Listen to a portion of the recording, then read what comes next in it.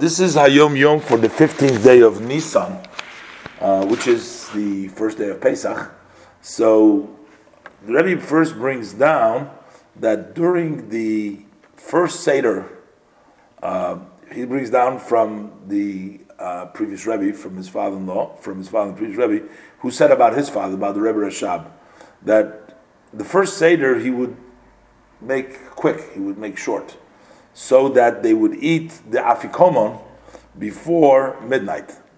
However, by the second one, he would make it long, and they would start like maybe before 9 o'clock, and you would end it maybe 2 or 3 a.m. after midnight.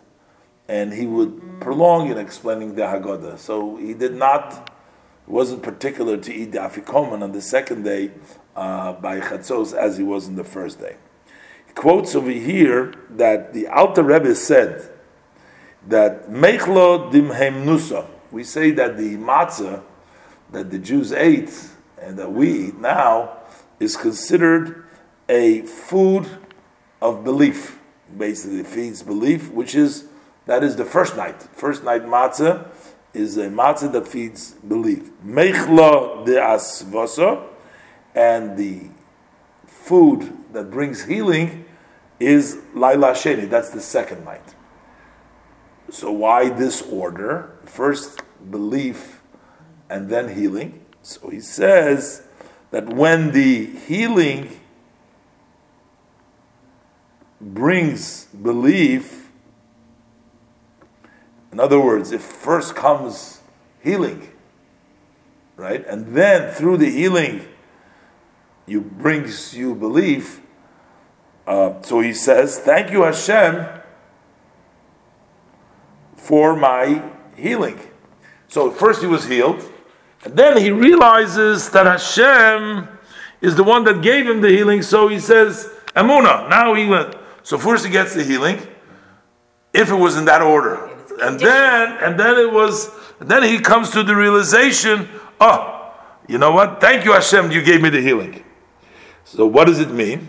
So that means that you were sick first, because you're saying thank you again for my healing. So you have to be healed, and then you thank Hashem for your praise. But if it's the other way around, like the first night is the Amunah, is the belief, so the Amunah brings the healing, which means that the Amunah means that to begin with you're not sick. It's not like you're thanking Hashem for being sick and healed, but your Amunah is so strong that the Amunah brings about that you're already healed to begin with, so it's even a lacking of a sickness, which is a greater level. It's better not to even be sick. So basically what it means, probably interpreted, is that when your Amunah is so strong, so you don't even have to deal with sicknesses, and you can go along your way and you stay strong.